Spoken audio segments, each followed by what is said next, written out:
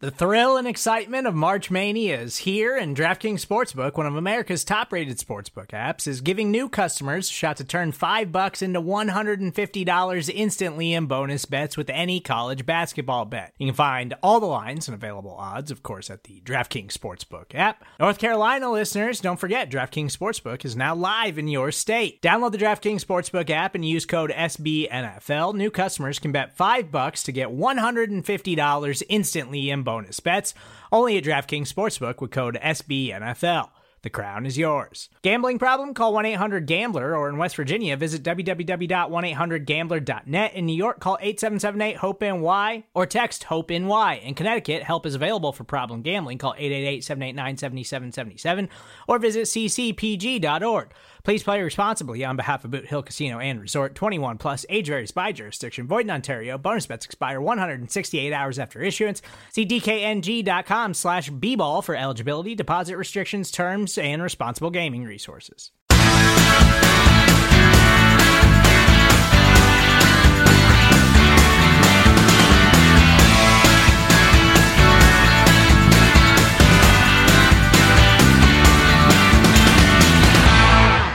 2020 Cincinnati Bengals training camp is underway, and we've got you covered here on the Orange and Black Insider Bengals podcast, part of SB Nation's Cincy Jungle podcast channel. I'm Anthony Cosenza, joined by John Sheeran. John, we have received our first looks, in a way, from afar, of Joe Burrow throwing to A.J. Green, throwing to some of his new teammates, a new-look Cincinnati Bengals team on the field.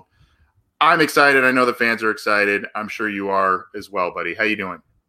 It's been so long, like these past 6 months between Burrow finishing his career to this point with everything that happened. It just, I know that I guess it's been delayed about a week in terms of when we would normally first see them out there, but it feels like so much longer than it actually has been with everything that's happened. So it's now here, and now it's kind of coming out as full force, and I guess we're going to try to handle it as best that we can.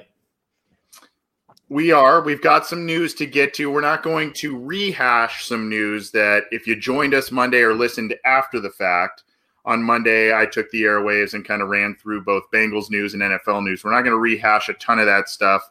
We're going to talk specifically about one position group and some news around that, analyze that. We're going to talk some Joe Mixon and some comments and possible contract extension stuff that has been going on, and some cryptic tweets on his end that he's been throwing out there. And John and I, we also, what we're going to tie in, I guess, our soundbite of the week with that.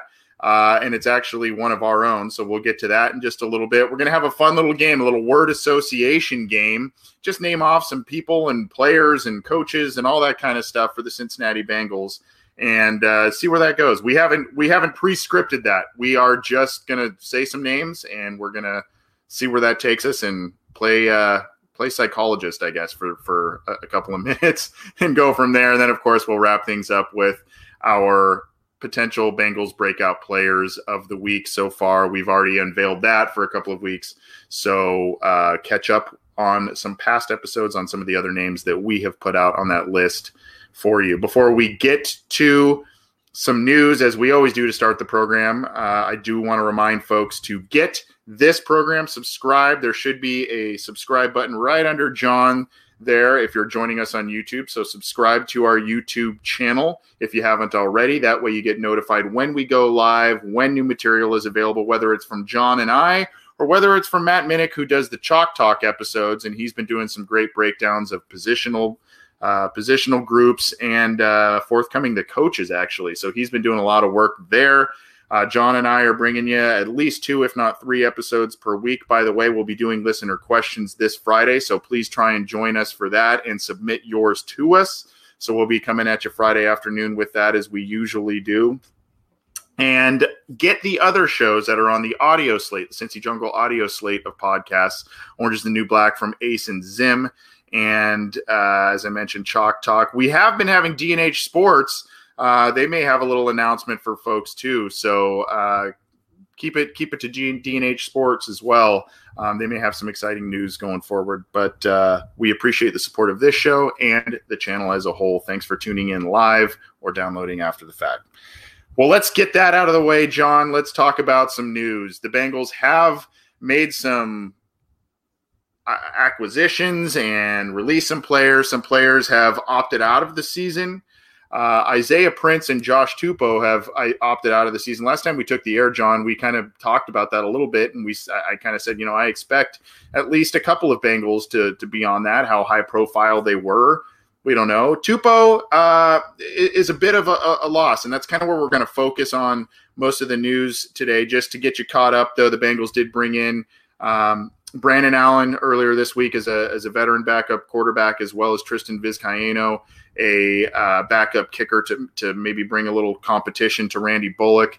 I mentioned Tupou and Prince have opted out of the season.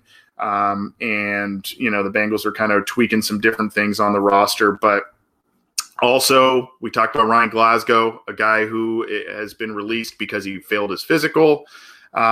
You've got Renell Wren now on the NFI list, as well as Xavier Suafilo, the lone free agent offensive lineman acquisition. So let's focus, though, on defensive tackle, John. And I know you're going to tell us in just a minute about some Lou Anarumo comments that he recently said. But this is a really tough road for the Bengals to endure right now because Josh Tupou opted out. Renell Wren on the NFI list. By the way, Richard Skinner said that's, via Zach Taylor, probably not that serious, but still not out there right now. And, you've got Glasgow out of the lineup. The Bengals really made an effort, John, to bolster that defensive line, bring a rotation up front, and now defensive tackle is really decimated from a lot of different reasons. Like, I know Tupou is not the most known player on the Bengals roster, but technically I think you can consider him now as a starter in the air quotes, as a guy who would have been on the field first, because I think now you have a Bengals defense where your base defense has 3 defensive tackles, and you have Tupou, who could have played the nose tackle, could have played the 5 technique, a position that he was very effective in last year, especially towards the later part of last year. So Tupou is the main loss here, obviously. It sucks for Isaiah Prince because it was a possibility that he could have maybe made some noise in a position group with so much uncertainty as the offensive line. But yeah, with Ryan Glasgow now gone, I don't know where he's going to end up. Tupou is looking for 2021. You have Geno Atkins, DJ Reader, Renell Wren, Andrew Brown, and then a couple of undrafted guys, and Tyler Clark and Trey Deshawn. You need at least 4 guys there on the week 1 roster who you can feel comfortable dressing and have activated, because yeah, you still need to play at least 3 of them for 20% of your plays. And then I think Lou Anarumo just commented today in his first press conference. He said something very interesting where he said, there's sub packages now. It's not 2 linebackers, it's 2 defensive tackles, which basically signals that like the defense as a whole it just has 2 linebackers, 2 off-ball linebackers now. There's no more 3 linebacker sets as a predominant sub package or scheme for this defense, right? It's just 2 linebackers. Then you either have 5 defensive linemen or 4 defensive linemen. When you have 4 defensive linemen, that is your typical nickel or your normal sub package when you're facing passing downs. But you need 3 defensive tackles now for the scheme that they're trying to run, and they're just fairly low on guys right now. Like Renell Wren is on the non-football injury list. Tupou's now out, so you would like for Andrew Brown to kind of step up and be that 3 technique that he should have been from day one, and just stop messing around with putting him on the edge and whatnot.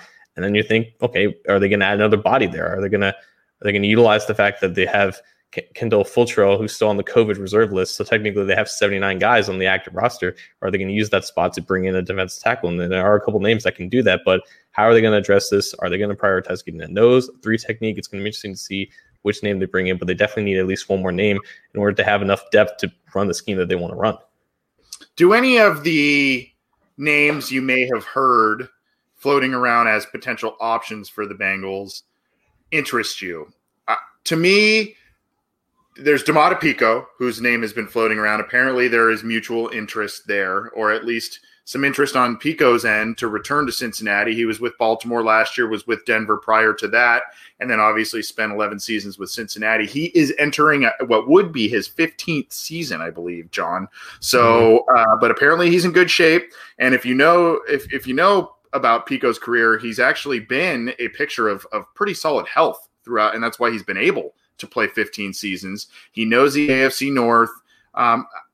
So there are a lot of things that are appealing on that, but I also think as fans, you kind of maybe tend to romanticize a player like that, a guy who lasted in Cincinnati for a while, had a solid career with the team. There were some ups and downs, but overall a solid career, especially for a 4th-round pick. So, I mean, that's one of the names out there. PJ Hall, a former 2nd-round pick, a more undersized defensive tackle.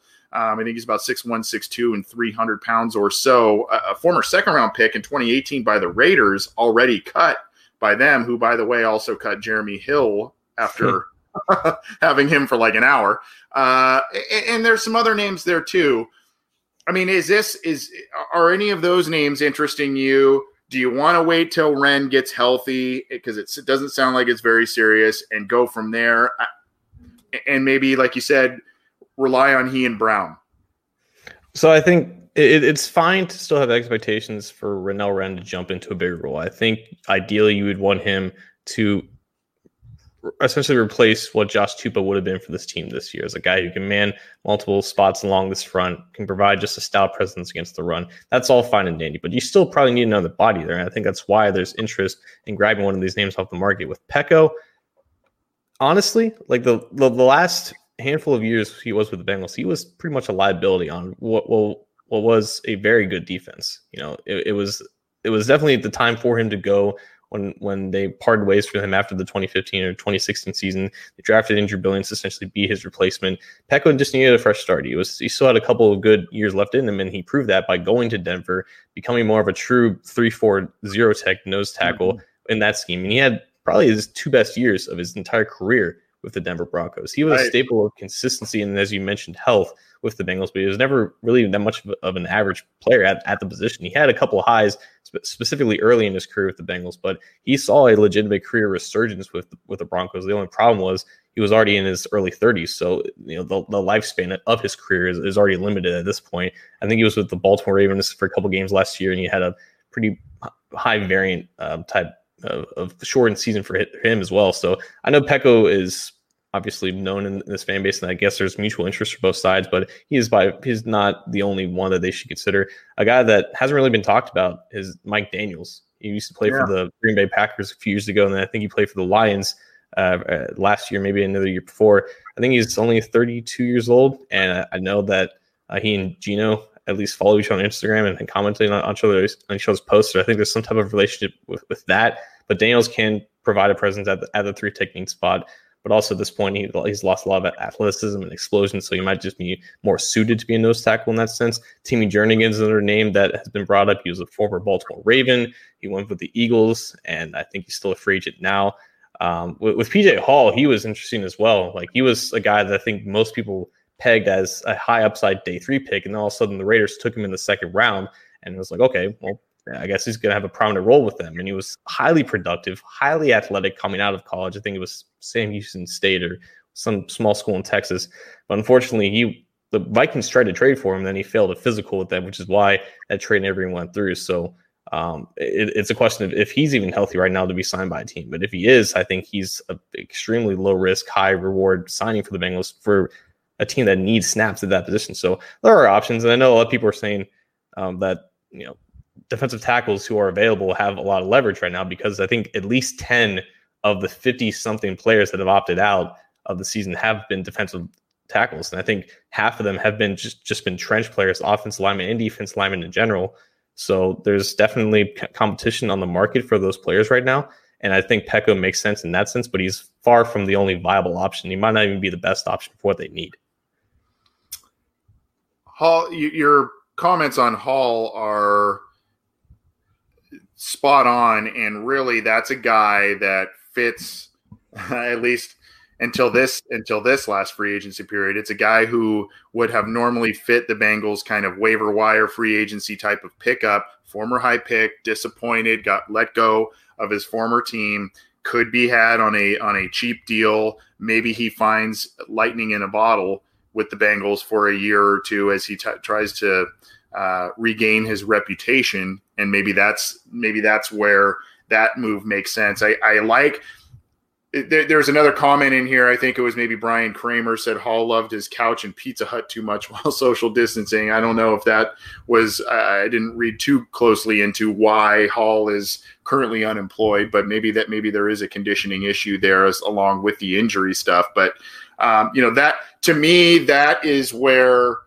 it makes a lot of sense in terms of youth, maybe reaching a potential, getting a manageable deal by the Bengals. That makes a lot of sense. I think, like I said, the fans want to romanticize a reunion with Pico. I don't know how effective that would be at this point, but who knows? The point is, and we'll move on here in just a second, but are you a little worried now? Because now the Bengals invested so much.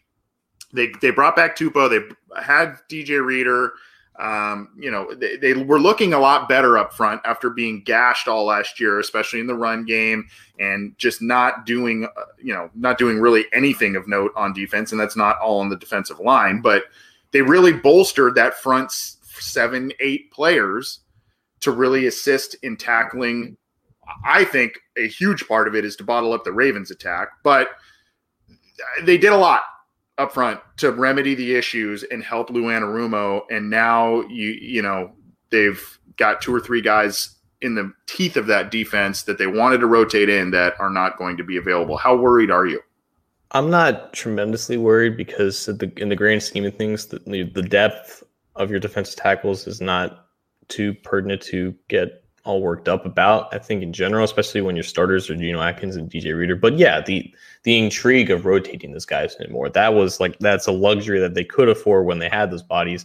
Now that they still have bodies, it's just not as many as they originally intended to. I think if you just replace Ryan Glasgow with Andrew Brown on your game plan, in your scheme, you replace Ronell Round with Josh Tupou, and you got another player in there, whoever's on the market that fits what you want to do. If you have 5 guys going into this version of training camp and have them play in these intra-squad scrimmages that will act as preseason games, you'll be comfortable in finding 4 or 5 guys that you feel will make an impact on the week 1 roster. And then again, you still have those undrafted free agents who I think were the most well-known, I guess, guys who had the best chance of being drafted for the 10 undrafted free agents that they ended up signing. So I'm not worried too much, especially because apparently Ren's injury is not too serious. I mean, guys who start camp on the NFI list, it's basically just giving them more time to rehab whatever they were dealing with, but it's not so much of an issue where you have to worry about if it's going to linger into the regular season. I believe he ended last year on IR and he's been rehabbing. I think we had him on for an interview with DNA Sports and he was looking good. He was talking about the work that he's been doing over the offseason. So I think he's healthy enough where it's not going to be a problem going into the regular season or even this portion of training camp. So I'm fine with the guys that they have. I would like them to have one more. Whoever the guy is, I don't think it's going to matter too much. But yeah, the loss of Tupou, it stings a little bit, but they'll recover fine.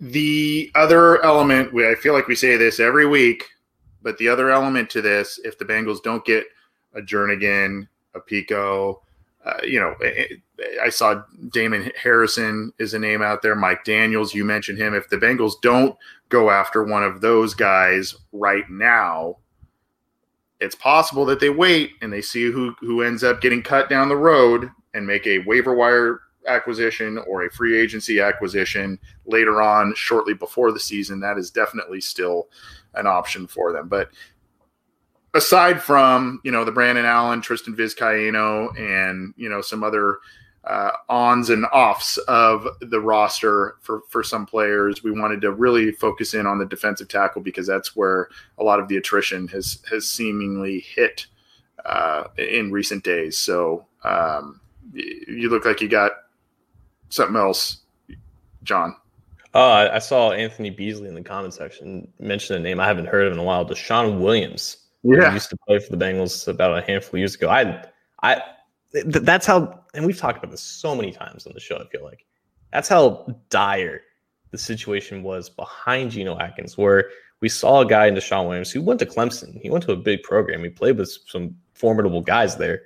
Like him being an undrafted guy, showing promise in preseason. I'm all in on this guy being a compliment to Geno Atkins. And that's how dire the situation was of how badly they kept missing on defensive tackles to fill in the exact role that they're still trying to do and find a guy that can supplement him at that position. I don't even know if he's still playing football. I don't know the last time he has played football, but the name kind of brings back some memories. Yeah. Side note, I have to pat myself on the back about Deshaun Williams, as well as good friend of this show, Cody Toomey. He and I went to the NFLPA Bowl a handful of years ago, and we're kind of watching players at practice and stuff. And we had that guy, Deshaun Williams. We had the rosters of everybody, and we're like, we got to keep an eye on this guy. And we were down there on the sidelines watching him. We're like, this guy looks good, man. He really stood out in those practices and in that game as just a quality player. And when the Bengals picked him up, I was pretty excited. He was like a preseason hero, made a couple plays here and there in the regular season, never really materialized into a truly effective regular season player for him. But I fondly remember Cody and I watching that guy going, wow, this guy's pretty solid from Clemson, and then when the Bengals got him, we were pretty excited. So, but at any rate, I don't know that that's a viable option at this point either. And to your point, John, about the Bengals missing on defensive tackle, you can look back a handful of years ago to the Devin Still, Brandon Thompson draft. One of those guys could or should still be on this roster and playing effectively for this team. And both of those guys never really materialized. I think Devin Still, we understand why his NFL career was a bit derailed. But, unfortunately, those guys never really materialized.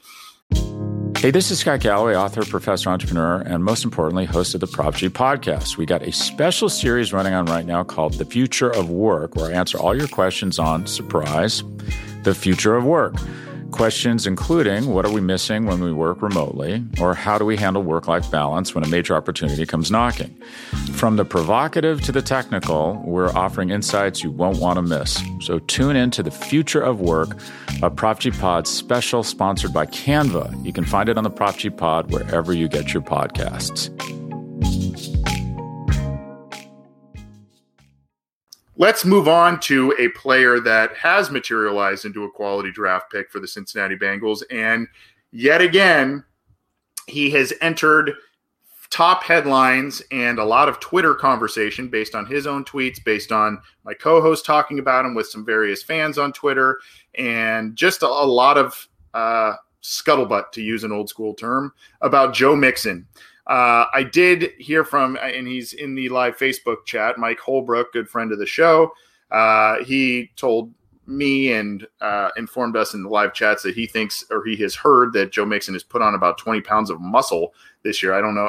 I don't know how accurate that is, but I don't know how he could. He was already a big enough, bulky enough guy. But in some pictures I've seen, he looks still really built. So it's quite possible that he has added on some bulk. But nevertheless, the talk this offseason, John, has been about Joe Burrow getting an extension. Should they? Shouldn't they? How much should it be? So before we get to kind of we're going to tie in a soundbite of the week in just a minute. I know you've kind of have a certain position that may or may not be popular amongst some fans with the team. But let's reassess where we're at with this thing. The Bengals are still trying to get a deal done with him, apparently. Mixon is open to returning to the Bengals, and reports have him at least wanting $8 million a year on average, which puts him really within the top 10 of paid running backs in the league. So that's kind of where we sit right now. We're going to get to Duke Tobin's comments in a minute, but knowing that, I don't know if you want to preface that with some initial comments before we get to the soundbite that we have and some of Duke Tobin's recent comments. Like he's going to get signed. It's an inevitability at this point. It's too heavily speculated. There's too much talk amongst Duke Tobin and Taylor and just the front office in general about going through this entire offseason. Negotiations have been happening throughout the offseason. And I think Mixon's not really hiding it well. Like he's basically announcing to the world, like it's happening. It's going through the process right now. I don't think the issue necessarily is them valuing Mixon with a certain number compared to where he is amongst other top running backs. I think the reason why this hasn't happened yet is because they want to see finalized guys opting out to see where their cap situation is right now. And then I guess the biggest thing is the cap situation next year, because it is going to shrink to at the bare, like it's going to be at least, I think, $175 million, which is $23 million smaller or lower than what it is this year. And that's just like the baseline of what it's going to be. So there are implications for next year and next year's free agency class and what their financial plan is for getting other guys extensions and, giving them raises respectively. So there is that variable to account for. I don't think it's a matter of if the Bengals value Joe Mixon enough to give him a contract that does put him in the top 8 or top 10 running back salaries. I think that's essentially given to this point. It's just those are the other factors that are just holding this deal for right now. But I think in a week's time, we're probably going to see Joe Mixon sign with the Bengals for the next 4 or 5 years. I believe that is the case as well, especially when the Bengals didn't get a long-term deal done with AJ Green. Not to say that they won't in the future, but I think the Bengals just love getting these types of deals done with their younger core players in the summer before a season starts and the summer before they're set to hit free agency. They like to get that done. And a lot of times when they get those deals done, you look back to some of the deals that they did with Geno Atkins, Carlos Dunlap, even like a Tyler Boyd. You look back at some of these deals and you say, hey, that was actually kind of team friendly. I mean, they paid the guy well, but it ended up based on the frenzy that occurs in free agency in March. The Bengals end up kind of making these pretty nice deals for themselves while keeping and paying some of their core players well. I expect Mixon to be that. I fully see some of the positions, especially that you've taken, John, where you say, you just don't pay a running back like that, even one who may be an outlier like a Joe Mixon. But I've also said, if the Bengals can keep him for under that double-digit million per year, if they can get him for an 8 to 9 million, I think that's manageable. And I do think that Joe Mixon is a top 5, top 10 back in this league. And I think he provides a lot of value. And I think that he is a player that a young quarterback, at least in his first year or two, can maybe lean on, especially in a year with such a rookie year where he's going to have such a wacky offseason in terms of preparation and all of that. I do think there is value there. Now, once we get to 10 million plus per year, I start to get uncomfortable. And I think you brought up a very good reason about the salary cap reduction as a reason for that. I don't quite understand what the difference is, though, between like 8 and 11 million, I guess. I think for the most part, it's almost like a non-starter because like someone told me today, like if the Bengals can sign Joe Mixon to an average annual value of half of Christian McCaffrey, I think is making $16 million a year in terms of new money. If Joe Mixon theoretically signs like 8 or 9, if they can get him for half of Christian McCaffrey, he's absolutely worth it. Like even if it is a fraction of McCaffrey, it's still a lot of money, a good chunk of money for a player that plays a position that statistically does not help you win that very many football games. So I think it's regardless of what it's going to be manageable with their own salary cap. It's not going to prevent them this year from doing anything on offense. I think there's another argument when it comes to coaches justifying those contracts by implementing that person into the game plan more to kind of justify the salary that they're putting with it like that. But no, this contract isn't going to necessarily prohibit the Bengals from doing anything like the Todd Gurley contract prohibited the Rams from doing stuff. It's just every fan base does this. Every time a running back gets extended, this time it's going to be different. We can talk about what makes Joe Mixon an outlier all we want, but every fan base does this. Every team does this to themselves. It never works for anybody else, but it might work for us. And it won't be the Derrick Henry contract. It won't be Le'Veon Bell, David Johnson, Ezekiel Elliott, Christian McCaffrey, or Todd Gurley for that point. It's going to be somewhere pretty lower than that. It's going to be more manageable for the salary cap. Regardless what the price tag is, though, odds are it just won't be worth it. So here's a question, and we'll get to some sound bites and some quotes by Duke Tobin in just a second. But would you say that I kind of get the feeling, and this is actually kind of my stance at it, Joe Mixon is either borderline or is an elite player at one of the most devalued positions in NFL football. Would you agree with that assessment, or would you say, yeah, he's pretty good? I think he's entering that upper echelon of running backs in terms of overall talent. When you get to actual like value, what helps you like win, I think if the most valuable running back in the NFL right now is Christian McCaffrey because he helps the Panthers with the passing game. Even with the season that he just had, the Panthers ranked, I think, 28th in total offense by DVOA. Like, they were a bottom 10 offense because the passing game just wasn't good. Like, going back to 2006, LaDainian Tomlinson scored like 28 touchdowns for the Chargers and had like 2,000 yards in total yards per scrimmage. PFF, their wins above replacement metric, put them at 0.34 wins above replacement, which is 3 times the average wins above replacement for a running back that plays significant snaps. But the average wins above replacement for quarterbacks who won the MVP for the past 15 years is about 4 wins above replacement. It's like the difference between Joe Mixon and the average running back is still pretty sizable, but it's all relative to that position compared to every other position on the NFL, especially the ones that help you win football games. So I've never contended with the fact that Joe Mixon is a talented running back. I would firmly place him in the top 10 running backs in terms of overall talent, overall ability, the fact that he's only 24, his athleticism paired with his size. I think there is something to be said about him being a leader in the locker room. I understand all of that, okay? And we can rationalize this all that we want. But I think the Bengals are dead set on extending him because he's just the player that they like, and they're not taking into account that no matter how good he is, no matter how much he produces, he just doesn't help them win very many football games compared to other positions that are more valuable.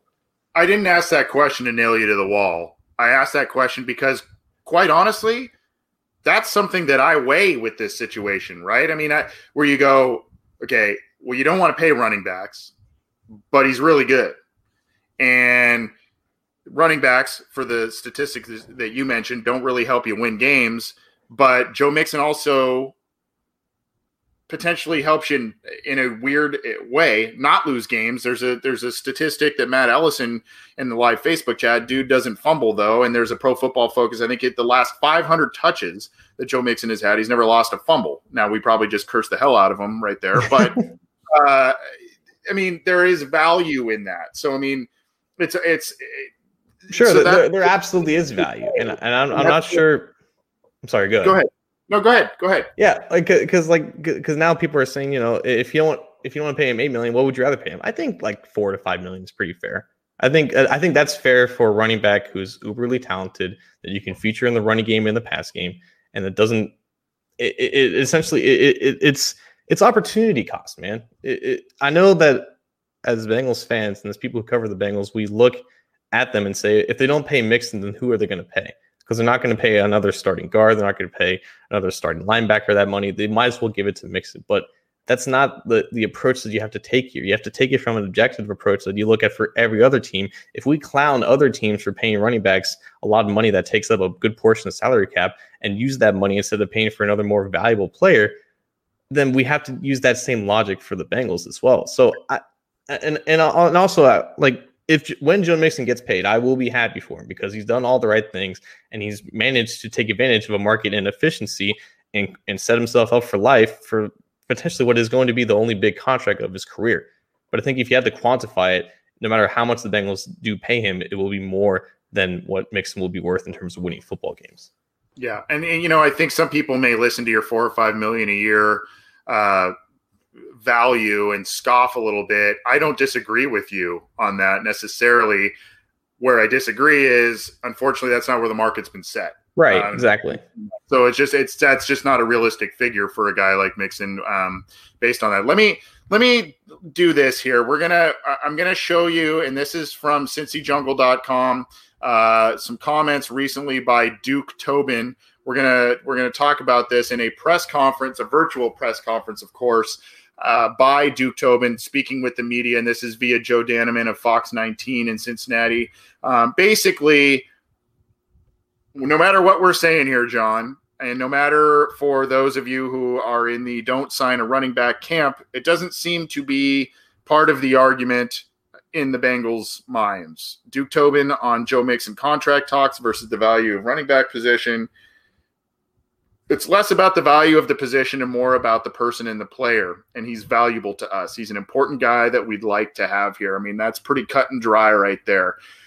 I'm going to play this as well. I'm going to share this. For those of you that maybe didn't see or hear this, it's audio, but we do have it up on our YouTube channel as well as our audio channels. Back in January, I said it was the Combine, but I think it was actually the Senior Bowl that you and Joe Goodberry, formerly of the Locked On Bengals podcast, you both it's pretty cool. You both had a kind of a little intimate sit down with Duke Tobin. And I think it was just you two. There wasn't other media members in there. So pretty cool opportunity that you got to sit down with that. And for those who have not seen or heard this interview, we're going to play a portion of it. Now, this doesn't have to do with Joe.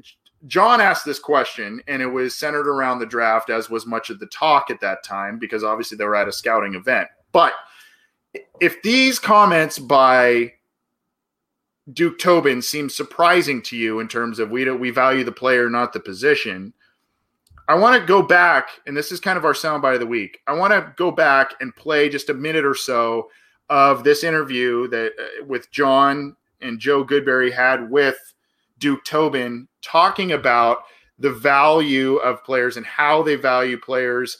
To preface this, John, do you remember the question that we're specifically referencing? It was about day 1, day 2, day 3 talent.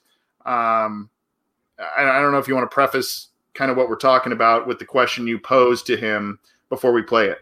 I think it was more about player grades and whatnot, and like essentially putting like either a round grade or something, depending on how valuable that player is in terms of what position that he plays and all that stuff like that. It was specific. It was intended to be a specific question, but he gave a really broad answer. But he actually gave me a lot more than I was hoping for. So this is a good answer here. Yeah, and it really again kind of plays into this comment here. So we're gonna play this here. Hopefully no ads pop up here, but we're gonna play this here. So bear with us. Like first round prospect or day 3 prospect, it kind of gets thrown around a lot. It's almost kind of subjective from team to team. They have different types of qualifications for what determines that. Do you think that subjectivity kind of hinders just a general better way of evaluating prospects, or did you just feel like it's just we don't buy into what we read on guys? Right, we grade them according to what they've done on tape and how we feel about them and what the research has told us. When I first started scouting, there wasn't a day 3. There wasn't even a day 2. It was, one day. You just grind through the whole thing. So those are new terms. Those are buzzwords. Those terms don't really matter to us. Now, he might be a 4th-round talent. He might be a 5th-round talent. He might not have the ability to improve our position that we currently have, but he's a 2nd-round talent. And so you have to understand your own team and then understand what you're getting in that guy that's walking in the door. You're getting a 2nd-round talent that's probably not going to be able to start for you right away. Is that what we want? Sometimes it is. Sometimes we know we're going to have a need there in a year, and we want that young guy coming on. So his perceived value to what the roster is, that kind of determines where you would slot him based off like the round projection? We slot them by their ability level only, and then we determine how they fit on our football team. So there'll be position groups maybe where we feel like we're void, where you can get Bengal starters all the way down through the end of the 3rd round or 4th round. Now the talent level, you're getting a 4th rounder and you realize you're starting a 4th-round talent. But for us, that guy's going to start. For other teams, he might be the 5th corner, say, but you understand what you're getting in the talent. You don't take a 4th-round talent, drive him up to the 2nd round because you need a guy at that position. You understand what you're getting. But we put lines in on our board of where we feel the starters end for us on our current football team. And so we understand, what we're getting when the guy walks in the door. We're getting. So, John, I mean, again, that was more of a draft-centric statement by Duke Tobin, but I think the parallels, I hope our listeners, and I think you as well, maybe see the parallel that we're trying to draw here between his comments on Joe Mixon and his comments about draft prospects, how they view them. It's how the player affects the roster. It's not so much the position. It is the position in some ways, but how the player and his talent affects the overall roster outlook and what they can give them today, tomorrow, a couple of years down the road.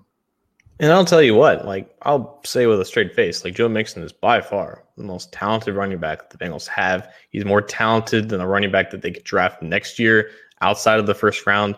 He's the best option in terms of just putting the best player at that position. If that's the avenue of what they want to look at as value, along with the other subjective, intangible factors such as leadership, such as personal growth, such as locker room presence, if that's the value that they want to look at, that's perfectly fine.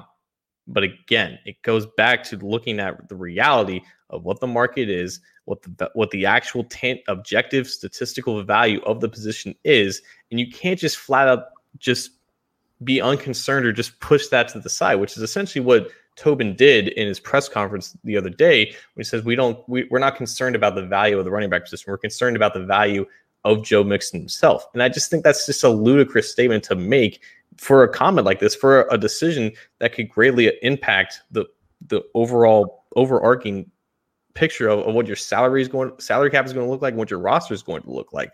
And again, I threw out the $4 to $5 million price range because I know that he would never take that, and I know that he would have to look at the open market for another answer.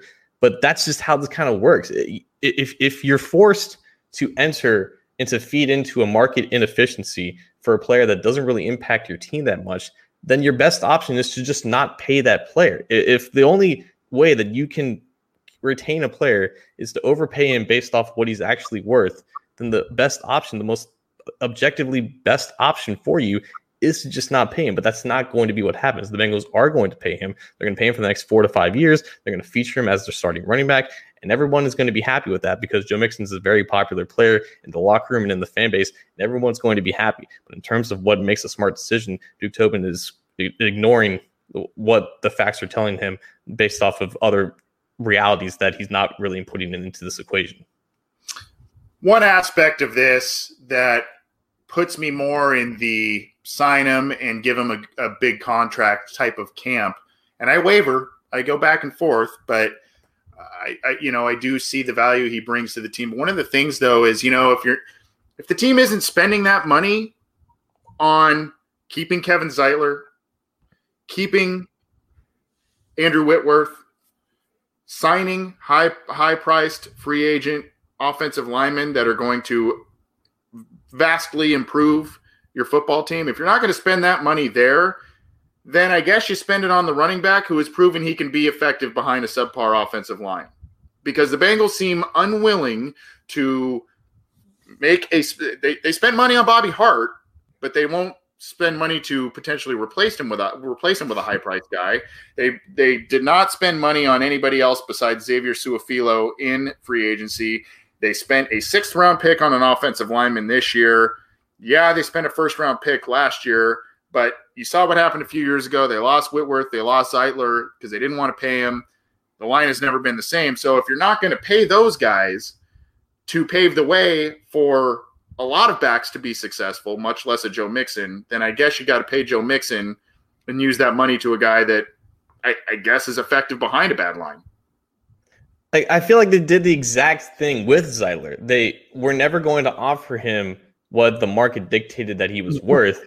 They recognized, right? Like if they had working eyeballs, they could have recognized that Kevin Zeitler was a really damn good guard and a guy that fits everything that they look for in terms of retaining a player. But they literally looked at the position that he plays, said, we don't value this position to be paid over $10 million a year. They didn't even offer him any type of deal that he would entertain. They basically said, just go and test the market because you're going to get a lot more. Yet they're treating Joe Mixon differently. And I don't know if they're just learning from that mistake that they made. Regardless, it just seems like an inconsistency in their own philosophy. Like and again, like the Bengals do spend money now. Like they just had the most active free agency in the history of their team. So I don't even know if that argument makes sense anymore either. Like they are going to spend money because if they want to spend money, they do spend the money. But now they just want to spend it on Joe Mixon. So I don't think that argument even makes sense anymore either. Anyways. Well, I think you and I both agree. I think this deal is going to get done. I think both sides want to get it done. What it looks like is obviously going to remain to be seen. How that affects a long-term deal for guys like AJ Green, maybe some others that they want to sign for a couple of years, especially with the salary cap proposed dip next year. We'll see what happens there. But I think as we sit here right now in early August, we're expecting probably within the next couple of weeks that a deal will be announced, for better or for worse. But Joe Mixon, in a lot of ways, even despite the position he has played, he has earned a new contract. He's been productive behind a bad offensive line, coming into the NFL with character red flags. He has been nothing but an altar boy since, and he's in a lot of ways he has proved it. It's just the argument stems from, does it make sense from a Bengals standpoint or does it not? And that's where the debate is. Go get that money, Joe. You're a running back. You may not ever see another contract like this. Go get that money when you sign the dotted line. I will be proud of you because you've done a lot of growth. I was not a fan of the pick when it happened because of everything that surrounded him. But ever since then, he's done all the right things. And this is the only time he's going to be able to get a deal like this. Get that money. Get the bag. I'll be happy for you. Yep. Echo those sentiments totally. This is the Orange and Black Insider Bengals podcast. We got a little more to get to before we get on out of here. He's John Sheeran. I'm Anthony Cosenza. We appreciate those of you joining us live, or if you have joined us later on and downloaded the program on one of our audio platforms, whether that's iTunes, Stitcher, Spotify, Google Play, Megaphone, iHeartRadio, or one of our video platforms, whether that's Cincy Jungle's Facebook page or our own YouTube channel. There is a subscribe button on one of the corners here of the YouTube video, so click that and subscribe. And all of our stuff is on cincyjungle.com, as well as other of the podcasts that are on that's on Cincy Jungle's podcast channel. We thank you for your support. We thank you for tuning in this week and all of the weeks ahead as we go towards the regular season. I don't know how we're going to do this, John, because like I teased at the beginning, we didn't really prep this one. We prepped some things before the show, and so we at least don't look like we're just stumbling around not knowing what we're talking about. This one was just kind of a fun little thing that we came up with, and I don't know how this is going to go. We can make it real quick. We can make it long. I don't know, but we're going to do a little word association game. I think we're going to start, and we're just going to kind of volley names back and forth. And the thing is here, we're going to say a name of a player or coach, preferably current, and we're going to say a one word or a real brief phrase describing that player, and then a little reasoning behind why you went with that phrase. So do you want to be put on the spot first, John, or do you want me to be put on the spot first? I always want to be put on the spot first. Always. Yeah. Well, you've got Randall backing you up back there. So you got a little backup. I don't have that. Let's go with, yeah, he's going to be chattering in your ear there. Let's go with Jonah Williams. Good, solid. I feel like solid's your word. Yes, solid. Solid is the word, because I'm very I'm not a betting man, I guess. I don't really bet that much, but I feel like I would be comfortable betting something pretty substantial and saying that Jonah Williams is going to be a good NFL player for the Cincinnati Bengals or for wherever he plays the majority of his career. Like, I know his career started the same way that a lot of first-round picks do for the Bengals, but that was a pick that I wasn't entirely expecting. I know they were going to go offensive tackle, but I thought it was going to be somebody different. But when they made that pick, it was like a breath of fresh air, because they picked a guy that was very good in college, has everything that translates into being a good NFL player at whatever position that he lines up on the offensive line.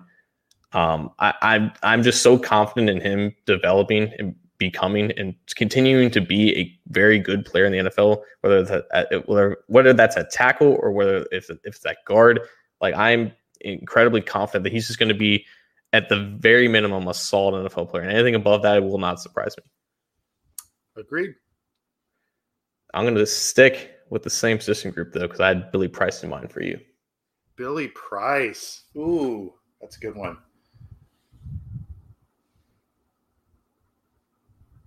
I hate to do this. Disappointment. And I don't think he's going to crack the starting lineup this year unless it's for spot duty. I was not a fan of the pick when they made it. the fact that he was injured in the draft at the time that they picked him, he had like a partially torn pec, I believe, at the time.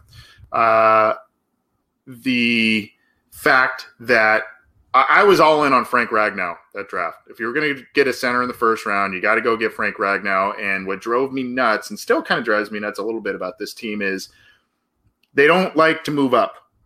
They changed their stripes a little bit in free agency this year, but you saw them stay put. And granted, they were at the top of every round this year, so it didn't really matter. But they do not like to move up and get the guy that I think they truly covet quite often. And they see teams leapfrog them because they know they're not going to move, and they take the guy that they want, and that is precisely what happened. I think the Bengals were all in on Frank Ragnow, and they got I think it was the Lions that just came right in and took him right the pick before.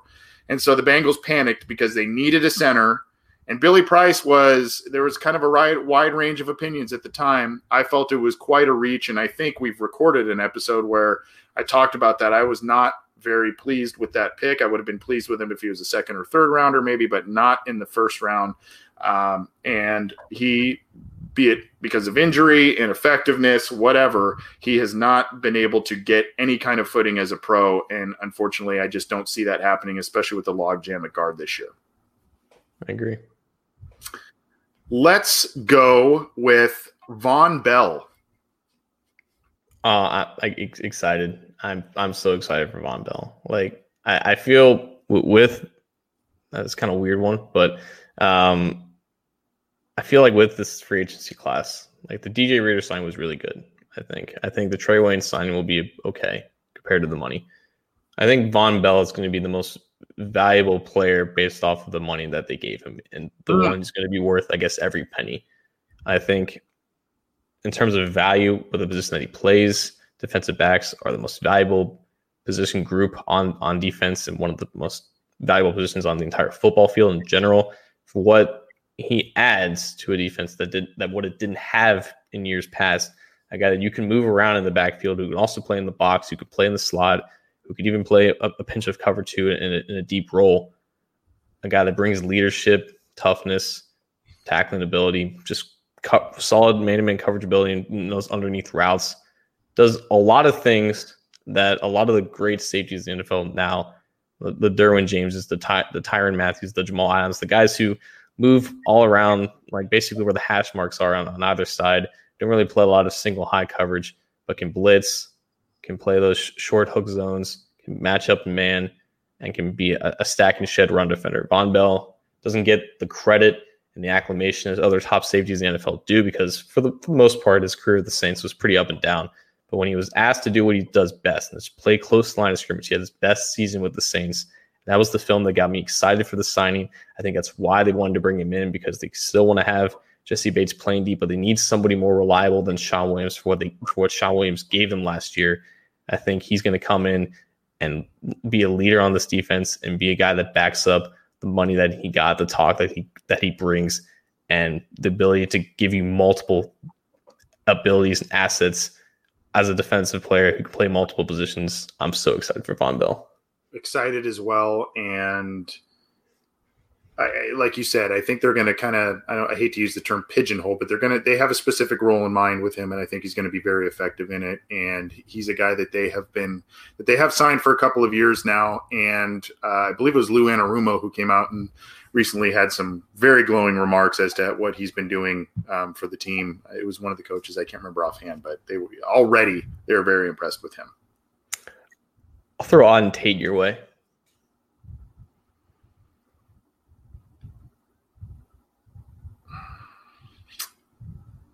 We got him thinking. I know. This is supposed to be like an automatic, I will use a brief phrase, lost in the shuffle. I'm worried about, he showed a lot last year, catching radius, height, all of that. You've got John Ross looking for something to prove. You're going to have AJ Green on the field this year. I for how many games, I don't know, but I don't think he'll be as snake bit this year by the injury bug as he's been the past couple of years. You've got Tyler Boyd out there. You now have T. Higgins in the mix. Is Auden Tate your fifth guy?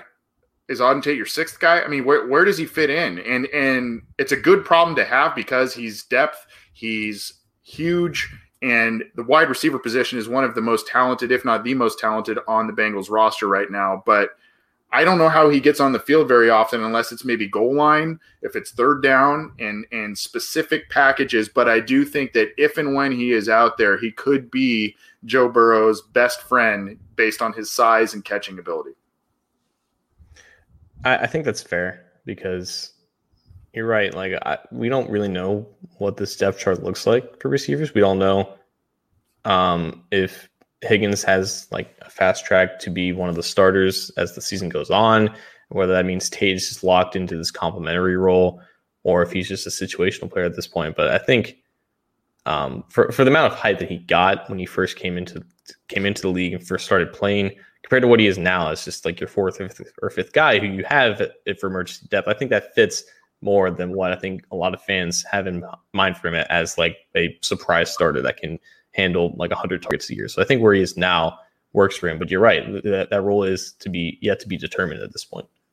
Yeah, and Brian Kramer does say Auden's in amazing shape. I have seen that he has been keeping himself in really good shape so far, but it's just a matter of, who gets the snaps, who gets on the field. I mean, maybe there's injuries again and that paves the way for him. But I mean, you look at who they have atop that depth chart, it's tough to get to. We'll just do a few more here, John.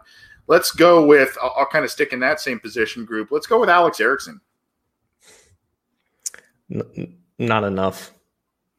There's probably a synonym that's one word that fits that meaning, but that's just really the first thing that comes to my mind.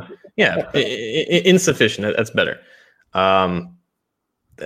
He's literally there just for the Brandon Tate purposes, just hauling in punt returns and running forward 10 yards. Like at a time, I was more confident in him being a slot receiver for the Bengals than Tyler Boyd. This was the early part of 2017 when Boyd had some issues, whether it's with the coaching staff or just some personal ones, and he just wasn't really putting it all together in the second year. And Erickson was keeping around in his second year, and he was starting to be more involved in the offense. But ever since then, like we've just seen what Alex Erickson is, and he's just unfortunately just a limited player. I think he talked to Jeff Hobson, Bengals.com, and he said like if he came into the league this year where they cut down from 90 to 80 players just like that, then Erickson probably wouldn't have made the roster initially. Like he was there as like an emergency guy that they gave out of the blue a shot to return a punt in a preseason game, and he returned it for a touchdown or returned it for a long way, and he got more opportunities and eventually kicked Tate off the roster. And he's just been hanging around ever since, and he got a $2 million contract for an undrafted free agent. That's a giant boost in your income. But at this point, you have such a stacked receiving group with Tate, with Stanley Morgan, with Damian Willis. That's just the bottom half of the group. Like Erickson at this point just doesn't provide enough value, and the thing that would make him the most value as a receiver at his core. Like I don't think he's worth the roster spot that they might give to him if he's just there to be just a middling punt returner. And that's really the only reason why he's sticking around, why he might stick around, because they just won't have a lot of in-game opportunities to see anybody else take that role as a punt returner. So if he makes the roster, it's not going to make it any worse, but it's just, there's just other options there that just give you more at the receiver spot. Very much of a logjam at that position group. How many more you want to do here, John? I think I started, so you at least got one more for me. Otherwise, do you want to do one more round beyond this one? Or do you want to? I'll give you one more. I'll give you Logan Wilson. Logan Wilson. Again, I'll cheat a little bit. Instead of one word, I'll kind of use a small phrase, and I'll say, what's been missing? We talked to, by the way, in case, go check this out because I have to gush a little bit. I thought this interview was awesome. We talked to Takeo Spikes last week, and that was a really fun interview. John and I talked to him, got to speak with him for like 20, 25 minutes. But for a long time, ever since Takeo Spikes left, we referenced this in the interview. Marvin Lewis looked for the middle linebacker that tried to be the linchpin of his defense with the Bengals that he had in Ray Lewis with Baltimore. Never really found a guy. He got a little bit from Ray Maualuga. He got one great year from Odell Thurman, a couple of years from Vontaze Burfict, but nothing that was kind of the linchpin of their defense. Now Logan Wilson he's not really that Takeo Spikes guy. He's not that talented, that athletic. And, truth be told, NFL teams are looking for different things out of their linebackers than what Takeo Spikes brought a while ago. But I think that he, at least for the past couple of years, is going to stabilize the middle part of that field, the middle part of that defense in a way that Nick Vigil couldn't. All these other pickups, Preston Brown, all of these guys could not. I think Logan Wilson will at least provide steadiness. I don't know if he'll ever be a Pro Bowl player or anything like that. He's got a lot of skills and he's got some good tape. I don't know that he'll ever be a star player, but I think he will be at least a steady and solid one for the Cincinnati Bengals, and I think it's been what they have been missing at that position group. I know he looks pretty similar to Nick Vigil on tape, but for some reason, I just have more confidence in him. And just as an athlete in general, as a processor, as a guy who can stack and shed second level blockers as a run defender, and just as a guy who just has better spatial awareness around him and coverage. I think the ball production speaks for itself, the experience in general. You're looking at him being the guy that's going to get the first opportunity to get significant snaps from the three linebackers. From the three rookie linebackers that were just drafted. And, it wasn't the greatest. It wasn't like the sexiest pick. It wasn't like a pick that made you go, wow, really, when it happened.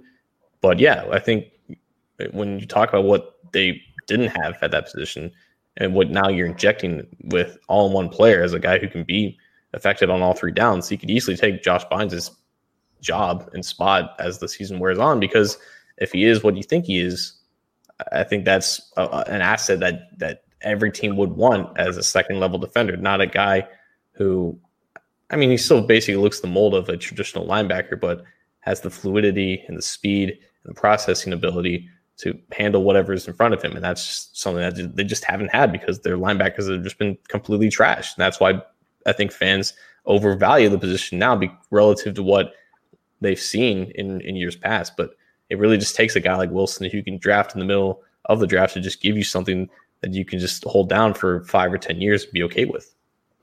I feel like Vigil was an athlete who played football, whereas Logan Wilson is a football player who happens to be pretty athletic, if that makes sense. I feel like there's a little bit more of the football IQ diagnosing of plays that is in the DNA of Logan Wilson, whereas Vigil kind of was more relying on athleticism and more raw talent, I guess. And it never really materialized. And I think for both parties, Vigil went off to Los Angeles to the Chargers now, and the Bengals have moved on and really restocked the linebacker group. So that's some word association. We'll probably do a little bit more of that. That was fun. That worked out a lot better than I was worried about, John. You got a lot of interaction with the comments too. Yeah. We'll do a little more of this, and maybe next time we'll add in some of these that, some of these live suggestions of names. Maybe we'll add some of those in next time. Again, we didn't really prepare the specific names. We kind of shot them at each other impromptu, but that was fun. Let's quickly do one player each this week. Let's quickly do some 2020 potential breakout players. I guess I'll go first this time since you went first for the improvisation segment last segment there. I will go with Darius Phillips. And again, I want to preface this by saying, and I do this every week, but breakout has varying degrees of definitions, especially when it comes to the Cincinnati Bengals and what we're looking for in 2020. Yeah, it could be someone who makes a Pro Bowl after not doing much the year before. It could be a guy like John Ross, who I think John picked last week, a guy who had high expectations, has not met them, and maybe will do so this year. It could be a guy who's not expected to make the roster and maybe has a niche role. It just depends. Darius Phillips kind of is in that Auden Tate mold a little bit at cornerback. You're looking at a guy who is potentially your fourth cornerback after starting a couple of games and making some big plays last year and being a valuable member of special teams. We don't know if Brandon Wilson's going to be your primary kickoff returner or if Darius Phillips will. Both were incredibly effective at the position last year on special teams. Darius Phillips has a knack to make big plays, to get into the end zone, and to get into the end zone as not an offensive player. He does it on special teams and on defense. Brandon Wilson kind of had that knack too in college, by the way. But I just think Darius Phillips, he's one of those guys that'll come in, and especially where the league is now, you need to be at least 3 corners deep, 4 corners deep to be effective on defense. He will be that guy. He is incredibly athletic. He has a knack for making big plays. He'll probably frustrate you at times because he will get beat. If you saw that game towards the end of the year when the Bengals beat the Browns, he had, I believe, 2 interceptions in that game, but he did get beat by Odell in the end zone and on another big catch in that same game. So, he has a penchant to be beat a little bit, but I think if you have him down in that number 3, number 4 corner where he's guarding someone a little bit more manageable and is still on the field, I think he can use that athleticism and big playability to really help this defense and maybe make it be a little bit more like, if you remember, John, the 05 defense, very opportunistic. They had some trouble stopping teams rather, but they really turned the ball over well. They did get off the field on 3rd down here and there, and maybe that's where this offense, or this defense rather, moves into after such a poor year last year. He's going to be important one way or another, whether it's early in the season or later in the season. He's going to be called upon. Like, you just need as much depth at cornerback as possible. It's such an important position, and if your starters go down, you need guys to take those supplementary reps. And even when you have your 3 starters still healthy, a guy like Darius Phillips to just come off the bench in your dime packages, either covering the slot or covering the boundary, depending on where you want to move the other guys around, he's going to be important, and he's going to probably play more snaps this year than he did last year. And I think he was on track to play a lot of snaps last year had he not gotten hurt and put on IR designated to return and missed about 8 to 10 weeks. So right. Like they're going to want to utilize his skill set. They have 2 years left of his rookie contract.